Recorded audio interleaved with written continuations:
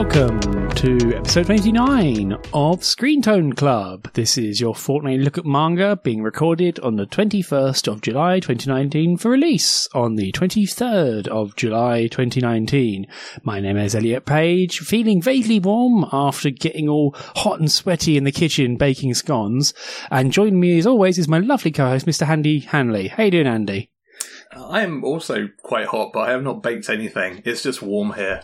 Yeah, it helps baking things, but then you end up feeling a bit too hot and bothered to actually eat them. So I feel like I'm somehow blaspheming by not wanting to eat delicious scone. That does seem somehow wrong. Yeah, goodness knows. We'll see if what my mind changes after doing some gabbing. So first and foremost, thank you for listening to this podcast. If you like the episode, you can go ahead and maybe sling us a few dollars on Patreon. We have a Patreon to help support the podcast, pay for hosting fees, etc., etc. Also, those who support our Patreon get to listen to bonus episodes every month. And if you kick in a little bit, like $3 a month, you get to help vote on what we cover on our bonus episodes. And it has come to that time of the month where we draw out and see which episode has the most votes in our bucket. And so this has been a clear winner this month, one of the few times it is a clear winner. And that is Ranma Half, the Rumiko Takahashi gender-changing martial arts comedy. Man, that's such a good combination of words to say out loud. A classic, frankly. Currently available in 2-in-1 physical-only editions from Viz. We're both going to read the first 2 volumes, which comes in one physical book, and see how it fares. Ranma Half, at least in my memory, is something that is kind of the progenitor of an awful lot of stuff that has now become distressingly common in manga, especially the romantic, sort of romantic punch the guy into the moon comedy. So, yeah. Sorry. Yeah. It's been a fair few years since I read it now, but I remember kind of reading it when they kind of started releasing it in those 2-in-1 editions. It was definitely one of those cases of kind of reading it and be like, oh yeah, I can see where a lot of stuff came from, looking back. Totally. Of note, this is one of those series that we had basically 1 or 2 stalwarts voting for over and over again to make sure it got selected. So persistence pays off when it comes to voting for us to read manga, as it turns out. But yeah, so we'll be reading that and recording next week. So look forward to that before the end of July if you are a subscriber. And if not, you can always join up. On the note of subscribers, we have our shout-outs tier, which, as always, is populated by Mr. Rob Jessup, still our one and only shout-outs member. Thank you very much to Rob. So, moving on to the show proper. I have a returning champion, if you don't mind, Andy. So I finally, after doing a lot of beating of self up, I caught up on Dead Demons DD Destruction over the week. And yeah, I think I've mostly just caught up to episodes you've previously talked about on this show, Andy, episodes 4 and 5, and devoured it whole. And I think, as you mentioned in the previous episode, is that it starts to make a turn, at least in terms of focus and urgency in particular in these 2 volumes, especially Volume 5. Volume 5 kind of, it has baton in hand. You've been introduced to a lot of the dramatis personae. You've been introduced to a lot of different sort of areas and issues and flashpoints that exist in the world of the characters. And, you are starting to get more of the quote-unquote invaders' point of view. And you get quite a lot of the time with them, including, bits from their point of view, and you get to understand what they're saying, and of course you can't understand what the humans are saying. And you get a lot more of that, and it's now tilted quite heavily into this X days until the end of humanity angle, which, popped up in Volume 3 with a massive text bump, but has now started to become much more like the running order of things. And of course, as you mentioned, you've got Kodode and Ontan, who are now going to university. They have different set of new friends to add to the group, including the sort of out-of-towner girl who it goes into Tokyo with slightly mixed motivations and starts to really spin out of control and kind of just stare sideways at Ontan, as well as also starting to get some of her sort of point of view, which, this is all stuff you've mentioned before, but it's all very striking material. And also it's the sort of thing when you're reading it, you're like, oh, good. I wanted to know more about this, and I know more's coming, but what I'm seeing here is great fun. So the main sort of compliment I can say is the moment that I finished Volume 5, I opened up my Comixology app to try and buy Volume 6, and it's not available yet, and I was crushed. Like, actually kind of crushed. I was like, oh no, I wanted to read more of this. Sugar. Dang it. So... You must have come in at just the wrong time, because Volume 6 is now available, and I actually read it this morning. Oh, bugger. I'm still behind again. Do you want to talk about Volume 6 then?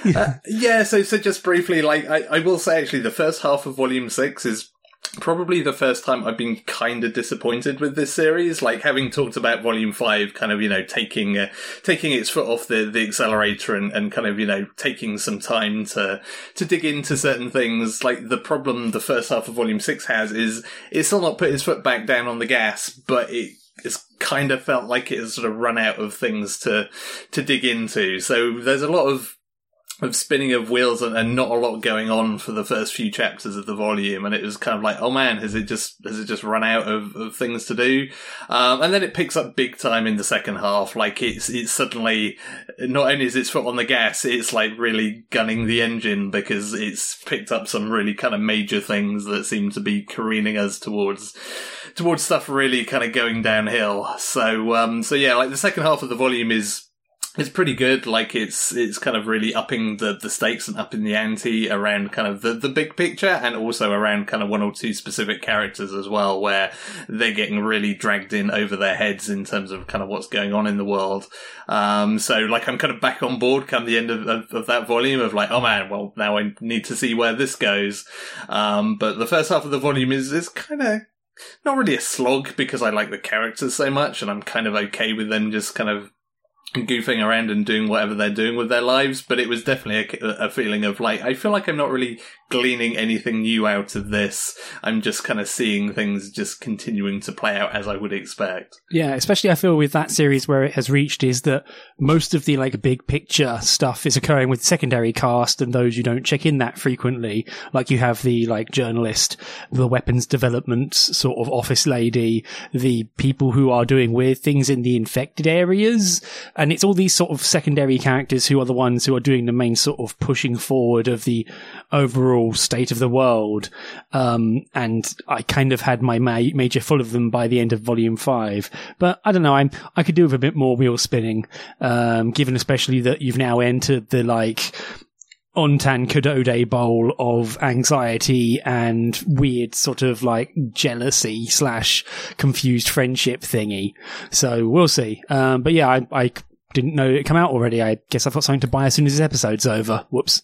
Yeah, I think it came out at the start of last week. But yeah, it just kind of feels a bit like kind of, Asano had some sort of like moment of anxiety, like, oh, maybe people haven't got the whole like culture war angle that I'm putting into this manga, so maybe I need to do some more of that. And it's like, no, I think I got that pretty well.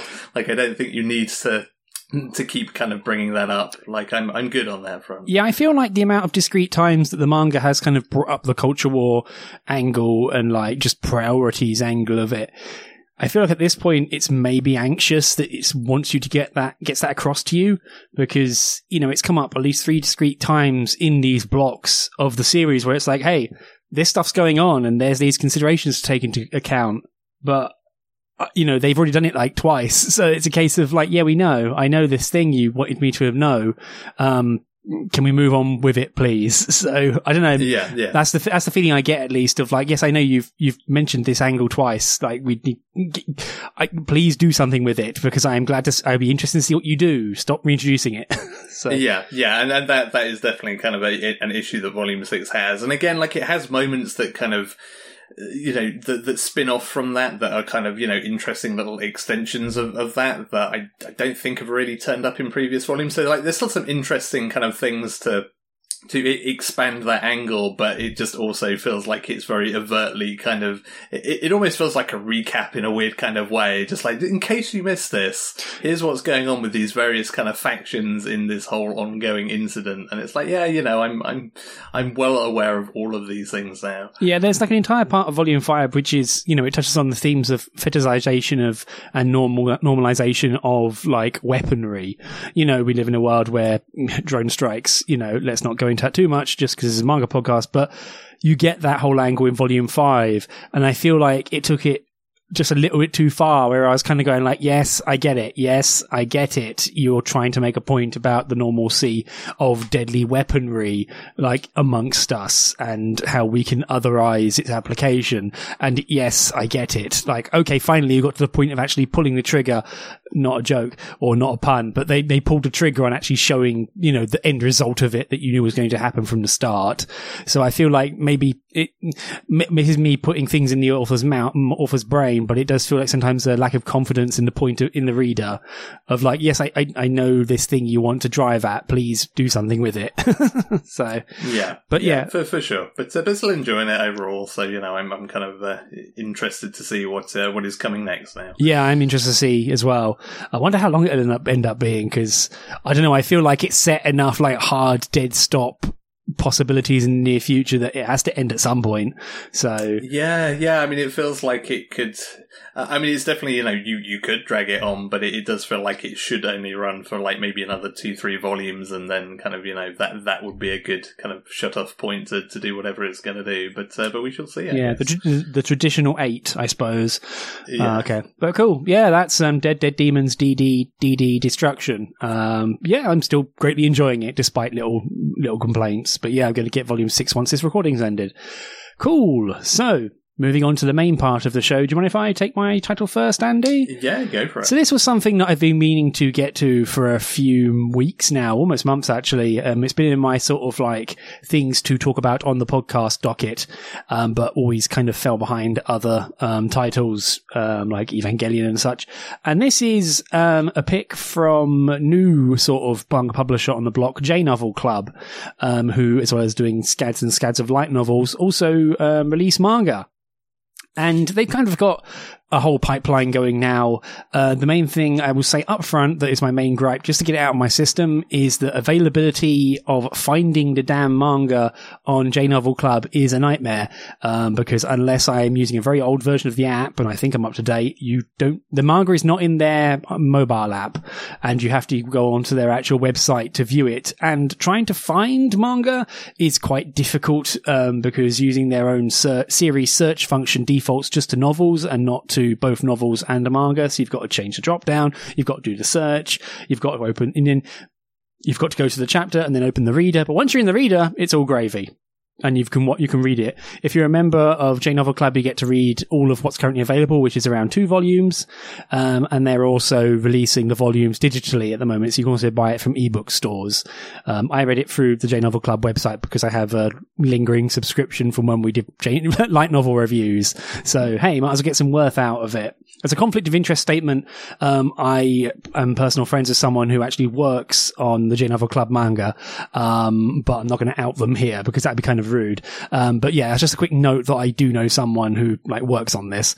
But yeah, A Very Fairy Apartment is a 4-panel comedy series about an unnamed main character boy who is a university student who is actually doing a university course in folklore, and who gets to a rundown looking apartment that he's getting for pennies on the dollar because cheap rent, hooray, and finds it's basically already occupied, and runs into a pair of tiny little creatures with very expressive, super deformed little faces, Kobold and Pixie, who are basically already in his flat and don't really seem too fussed about leaving. And if anything, are kind of happy to have him there, even if one of them, Kobold, is extremely clumsy and bad at the whole making someone welcome thing, and Pixie's just a jerk, like an out and out prick, who keeps eating food and getting crumbs everywhere and insulting people and saying rude things.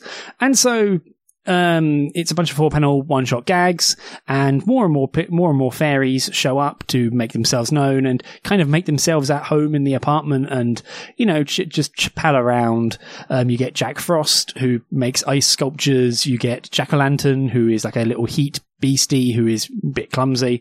You have there's another Elelion, I think, who is basically the size of a human but has zero presence, and so no one really notices they're there, and so on. So you get these little sort of short gags as it rambles through, only about 8 pages a chapter. And I kind of like it. It's a bit of a strange duck in that sometimes some of its jokes are a bit more like blue or adult than it feels like it needs to be, where there's like, later on in the volume, there's like a full on like almost rape joke. And it's like, whoa, this is okay, weird. Like, why would you reference that as like a punchline? But it's quite fun. Like the little fairies are, precocious little idiots. They only come up to about, your shin or whatever. And, they kind of do what they do and they have a merry old time and they don't really care what you think, which of course lends itself to comedy of, hey, why is this little creature dropping wood shavings next to my sink? Oh, well, whatever. Fine. And so, yeah, it kind of has a bunch of little sort of like, almost like knowledge fact, gags, but also just like gooning around, the characters being a bit sort of dopey and playing off each other. And kind of like just getting into that sort of element. So it's very much the case of the one main character being the straight man to everyone else being a doofus. So yeah, it's nothing, the art is simple. It's quite clean and expressive with the characters, and has some funny sound effects like fairy-rific, which works pretty well as just a little comedy element. But it's otherwise kind of, even on the one who picked this, it's kind of, flat. I don't know. It's kind of normal. It's a good comedy series. It's a solid 6 out of 10. Like, I'm not going to force people to read it or demand everyone starts reading it, but I think it's a good old romp to kind of just read while you're in a queue somewhere, which is not supposed to be damning with faint praise, but it's more a case of, yes, I perfectly enjoyed reading this. I'm not going to buy the actual ebook volumes, but I'm happy I get this as part of my subscription, if that makes sense. But then I've been kind of sat on wanting to review this for a while, that now I've kind of just come a bit flat. So I'm more interested to see what you think about it, Andy, honestly. Yeah, I mean, I think that the fact that I did buy the individual volume rather than having it as part of the subscription package is probably why I'm kind of a little less warm on it than that. I mean, I'm actually curious as to kind of what the history of this series is, because my first feeling kind of reading through it is that it felt very much like a kind of a webcomic, and I don't mean that as a pejorative, because hey, there are some really good webcomics, but it felt very much like a series that at least had its starting point as just like somebody goofing around and making a little comic to stick on the internet somewhere, and somehow it kind of span out into being a manga. You nailed it. It's a web manga where it publishes like 1 page a day.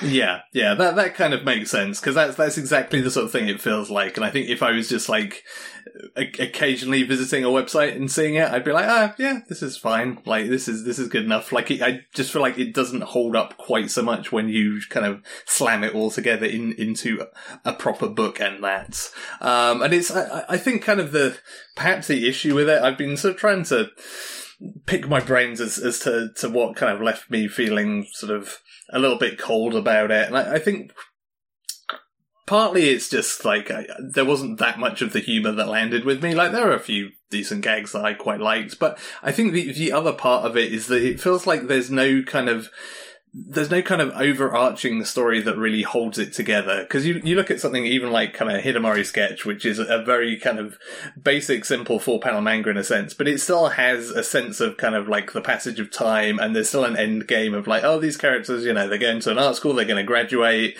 characters are going to leave, new characters are going to come in. There's kind of, there's an arc to that, and I think that kind of helps it to set milestones of things that it can do and kind of like keeps things progressing. Whereas this feels very much, it's kind of like a sort of Garfield-esque or like a newspaper comic strip thing where like there's no real passage of time, like nobody ages, nothing's ever going to change. It's just these characters in these same surroundings forever. And again, I think that's the kind of thing that works fine as kind of like, a more literal comic where, you're just having a strip land every so often. But when you read it all in one kind of hit, it just feels very kind of empty and almost sterile in a weird kind of way. Yeah, plus because it has to do the initial setup of, why is this main character in this situation? It has like that one initial shot of momentum in terms of like a storyline, like, I'm a student of folklore, etc. Isn't this handy? And then that's kind of it. And there is no, from what I have read so far, which is most of the 2 volumes available, there's no real actual trajectory from that carrying on. I mean, there's still like funny events and stuff, but it is very much a case of like islands in a giant limbo sea. So yeah, I hadn't quite considered that actually. I hadn't considered that sort of element of it myself, which completely tallies, honestly, thinking about it, of like, oh yeah, there's, later on in like volume 2, you get introduced to another member of the main character's class who has a name and I've forgotten it, but it's just there to make a large series of gags, and there's no actual real development of any kind of, anything there. It's just, oh, we need another character for this gag, and then we can keep her around, and oh, there we are. So, yeah, there's not much real basis or meat behind that, really, as it were.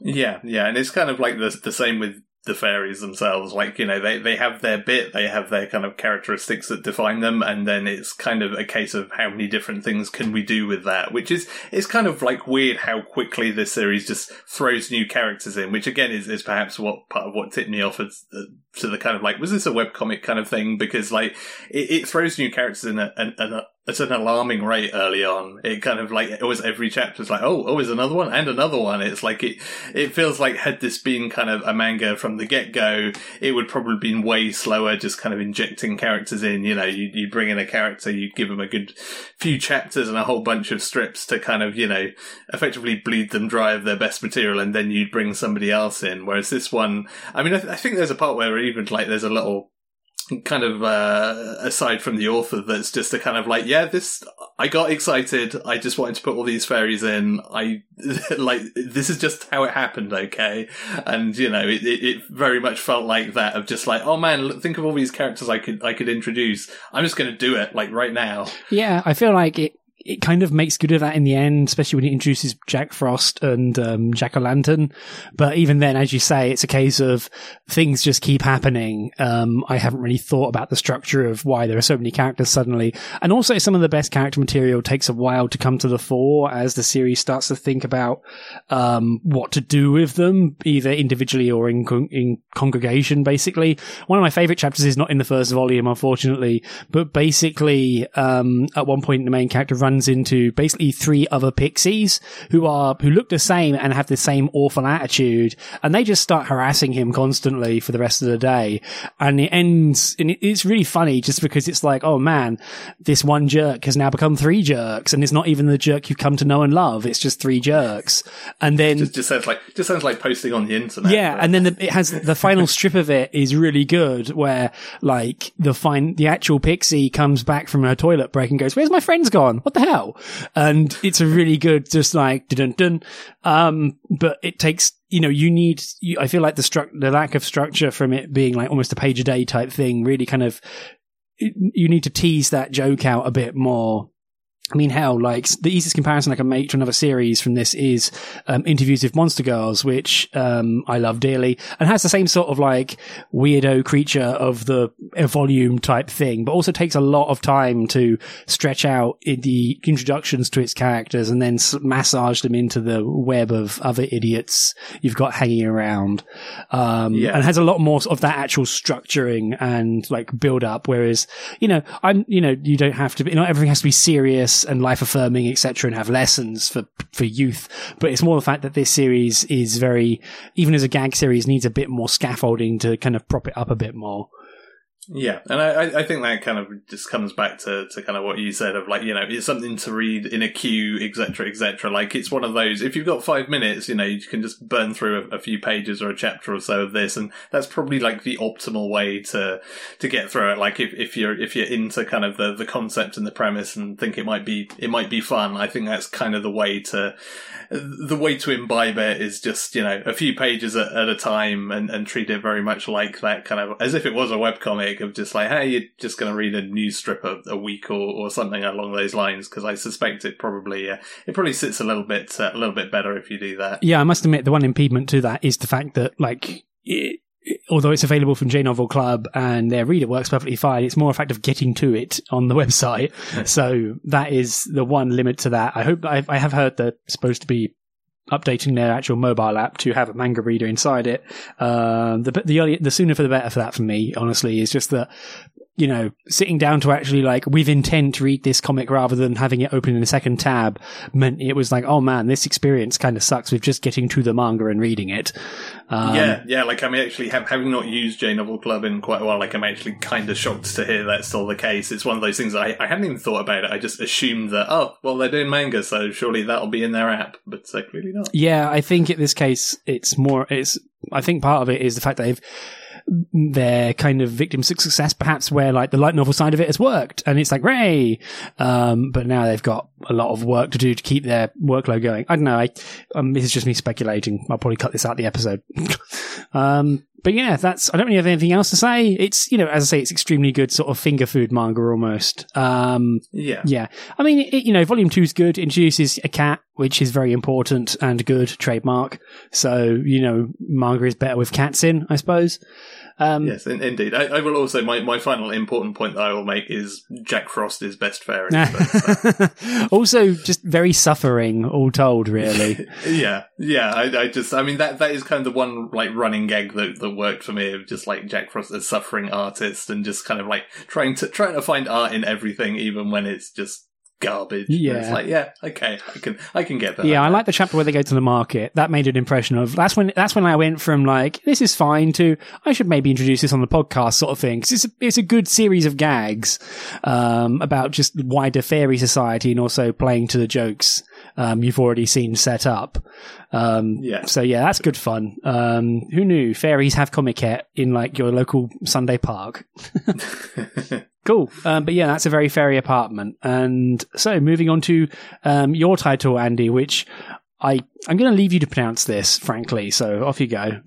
Yeah, so I have no idea whether this is the correct pronunciation, but it's the one I'm using. So, corrections for the next show, I guess. My pick for this podcast is Kaiju Girl Caramelisse, which, I mean, it's basically, imagine a shoujo manga that also had kaiju, which is almost literally, again, this is one of those series that has a really great kind of afterword from the author of just hey, here's how this happened. That basically boils down to my slot in the magazine was going to get cancelled, and so in a panic I was like, what if there's a shoujo manga with kaiju? And my editor just said, yeah, that sounds great, do that. And so I had to do that, which entertained me somewhat. But anyway, the series is the story of a teenage girl called Kuroe Akaishi, who is known as Kuro to her mum, and Psycho to her classmates, because, they're great at thinking up charming nicknames like that in high schools. And Kuroe's problem is that she has a very strange and kind of a disease of unknown origins, and basically, whenever her emotions run high in any kind of shape or form, whether it be positive or negative, she breaks out, not in hives or anything, but parts of her body start to turn into that of a monster. Perhaps it's her hand, perhaps it's some spines on her back. And as you can imagine, that's rather a big deal when you're trying to interact with people. And especially when you're trying to interact with people in any kind of stressful situation, be it confessing your love to somebody or just somebody, getting your back up or whatever. Literally getting her back up with spines. Yeah, exactly. So, as you can probably guess, I was going to say this is a thinly veiled kind of, allegory for puberty and growing up, but it's not even thinly veiled. It's very much right out there. It's just puberty sucks and you hate your body and all the things that are happening to it. And oh, look, in this case, we've turned this into said girl effectively turning into a kaiju when things go bad. And so things become all the more tricky for Kuroe when she attracts the attention of Arata Minami, who is basically the class pretty boy. He's the guy that all the girls are kind of fawning over, and he's dashing and good looking and nice to everybody, and they all think he's great. He's highly Instagrammable, we're told in the first chapter. Yes, which is very, very 2019 and also very accurate. And as it happens, as it turns out, he's kind of uncomfortable with that. He used to be pretty chubby. He can't really eat anything because, his weight just balloons. And so, he's kind of doing his best to be nice to everybody and kind of be what people want him to be. But he's kind of deep down unhappy with the whole thing. And so he finds himself fascinated by Kuroe because she seems like she's being herself in her own kind of weird, withdrawn way, and like he finds her charming in some kind of like indefinable way, and so he kind of starts trying to hang out with her, and that really just causes her own problems to go through the roof, quite literally, because she starts turning into a full-blown kaiju, just like busting through like gym rooms, or turning into a massive Godzilla-esque kaiju at the riverside, etc., etc., which causes all manner of hassle, not just for herself, but like basically for the entire city, pretty much, because when there's a giant monster rampaging around, it's not usually good news. Yeah, towards the end of the volume, Kurei, bless her, is like, oh no, I can't be a nuisance to the people of Tokyo any more than I already have, and it's like, oh my god, this manga's stakes went weird. Yeah. Like, I mean, again, it's just this massive kind of like raising the stakes of kind of general sort of, teenage stresses of just like, oh man, I don't want people to hate me. But it's just, in this case, it's, oh man, I don't want an entire capital city to hate me, which is a whole other level. And then there's another character who gets introduced later on who's basically like a kaiju maniac who just like really wants to meet this kaiju, and it's kind of somewhat intuited that Kurei is in some way involved with it without realizing exactly what's going on. And so that adds a whole other dynamic to things, where there's this weird kind of sort of friendship developing that is, just making life more awkward all around. And I don't know, like, there's a real charm to this series. Like, I enjoyed reading this in a really kind of charming way. Like, it does a very good job of blending kind of especially visually, like it blends the kind of your classic kind of giant monster rampaging around stuff with your very traditional shoujo sparkles and, glassy-eyed cute girls, etc., etc. Like the way it leaps between those two things and intertwines them, it's pretty satisfying. Like, I very much enjoyed its presentation as a whole. Like, it has a lot of very good faces, etc. Oh, tons. As a whole. Like, it is very good at being expressive with its characters. And all of its characters are very kind of extrovert in their own weird way. Like, even Kurei, although she's kind of like the quiet girl that doesn't want to talk at school, like she has a very extroverted way of thinking about things that kind of comes across in the artwork. Like, she's very impassioned about a lot of things. And so I really enjoyed a lot of that. Like, I kind of like all the characters. They're all kind of like adorable idiots in their own ways.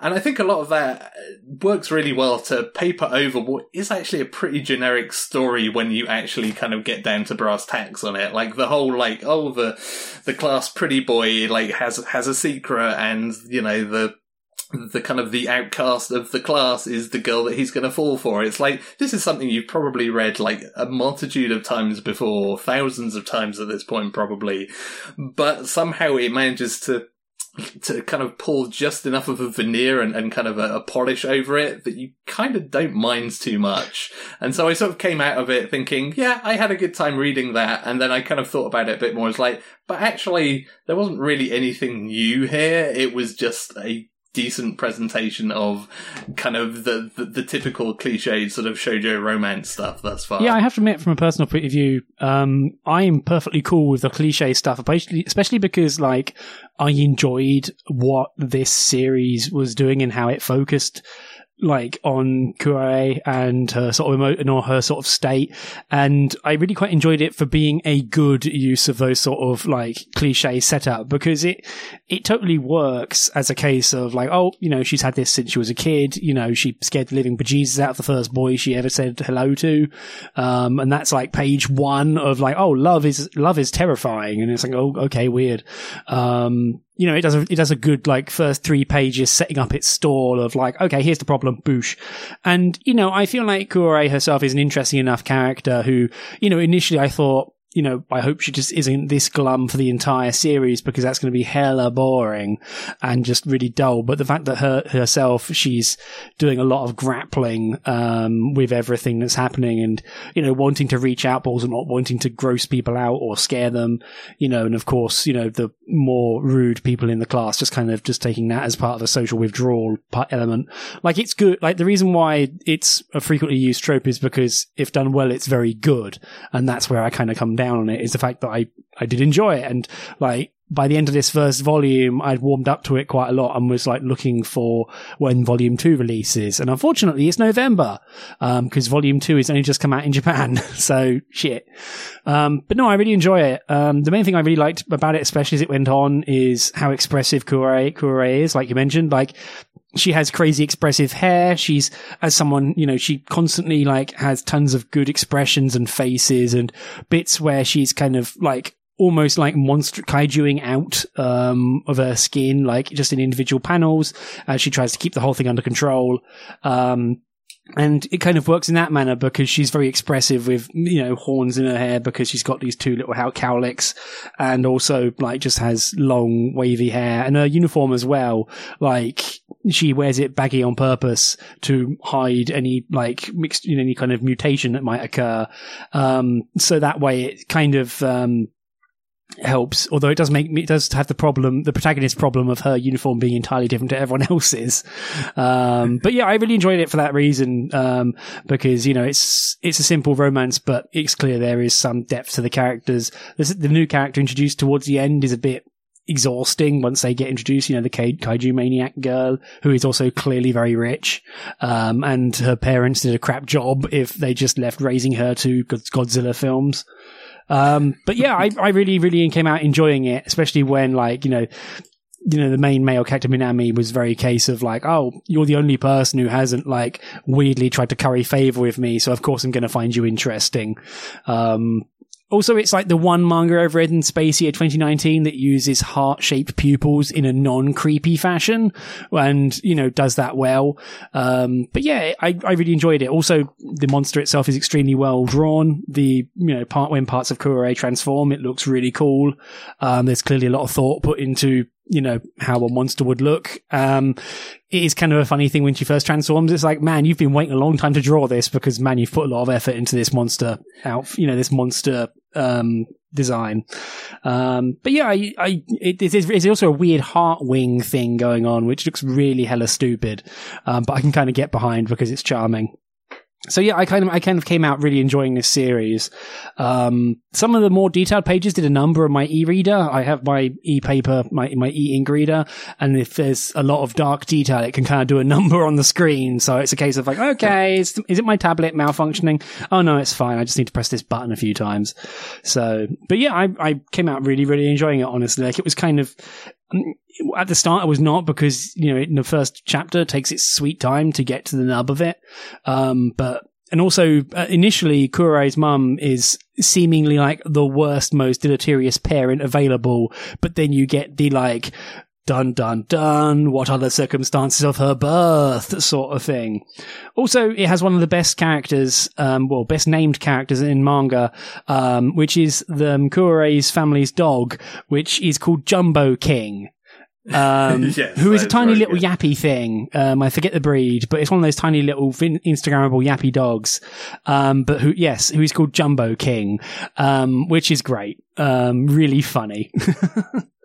Yeah, like the series actually is pretty good at kind of like finding fun in lots of the little extraneous things. Like even the whole heart-shaped pupil thing is like, that actually gets overtly called out by a character at one point. It's just like, oh, your eyes are weird. And it's just like, and it kind of then plays it off as a just like, oh, you know, I can just see something in your eyes that, you know, maybe other people haven't noticed. But it's just kind of hilarious that it just like directly calls out the whole like hearts for pupils thing. And yeah, there are a lot of little touches that kind of just add to that feeling. I'm just like, this is just really kind of quite pleasant to read in various ways. Yeah, but yeah, I found myself really enjoying it. As I say, I went to look for volume 2 straight away because I'm like, well, you know, this isn't like blasting my head off, but I'm really enjoying it, and I want to see what happens to these characters more, especially given where they leave the end of the volume.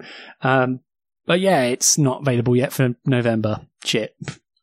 Yeah. I mean, hopefully this is one that will kind of like bubble back up in my mind come November, and I'll probably check out the second volume. Because yeah, like if nothing else, I do want to see, you know, what goes on with Kurore, and you know, it feels like that it has plenty that it can possibly work with, like, you know, and if it manages to keep doing what it's doing and avoid some of the ickier shoujo tropes at the same time, then, you know, so much the better. Yeah, the one thing I will say is that one trick I think it's missing, maybe, like, this is me backseat editoring, but I feel like Kure almost needs, like, you know, in most manga you have like the sidekick character who knows the deal.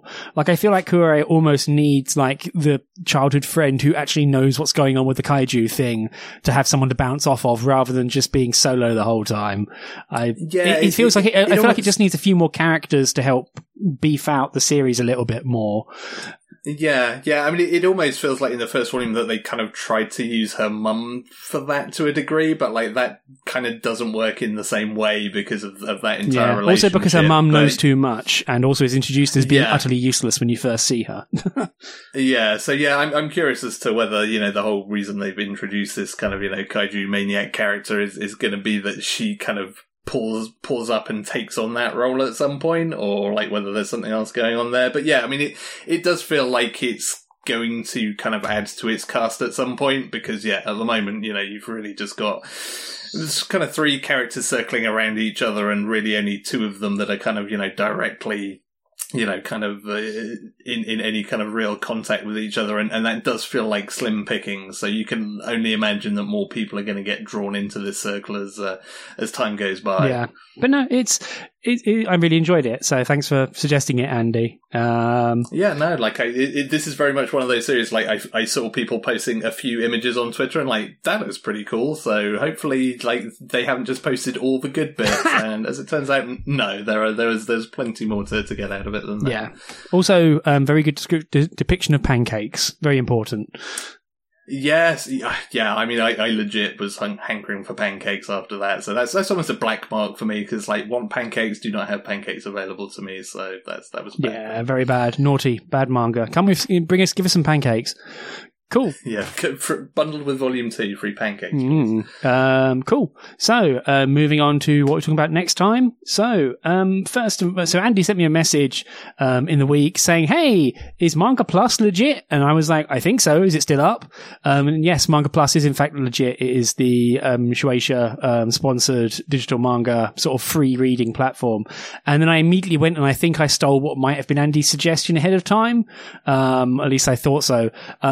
But I have selected that we will read around the first volume-ish worth. There's no real volume at the moment. It's only like 9 chapters or 10 chapters available.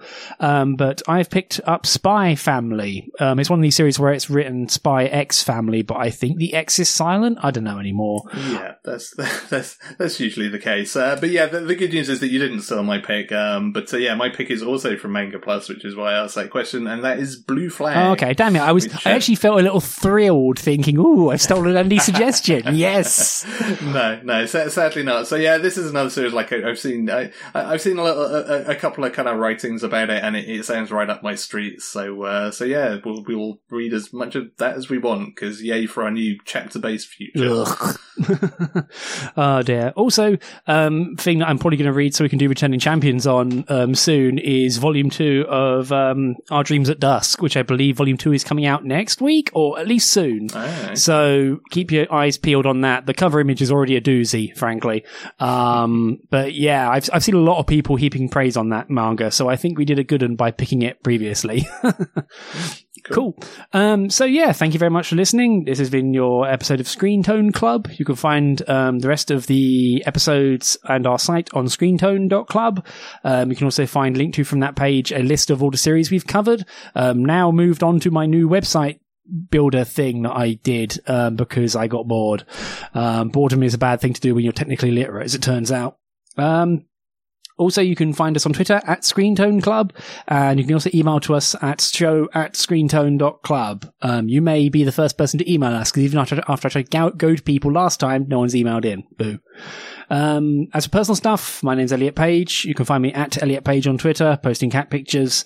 And also I have nearly finished updating my digital manga search engine application, mangasur.ch, manga search with a dot before the end.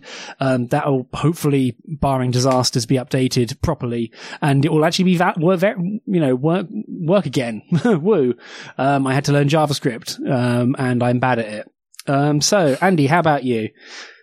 Yeah, you can find me posting all the best bits from the new series of Symphogear at Hannah's 1979. Man, Symphogear.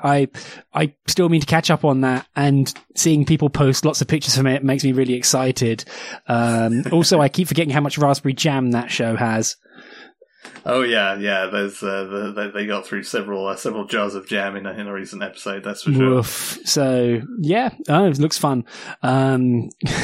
Good fun. So thank you very much for listening, and good night. Bye everyone.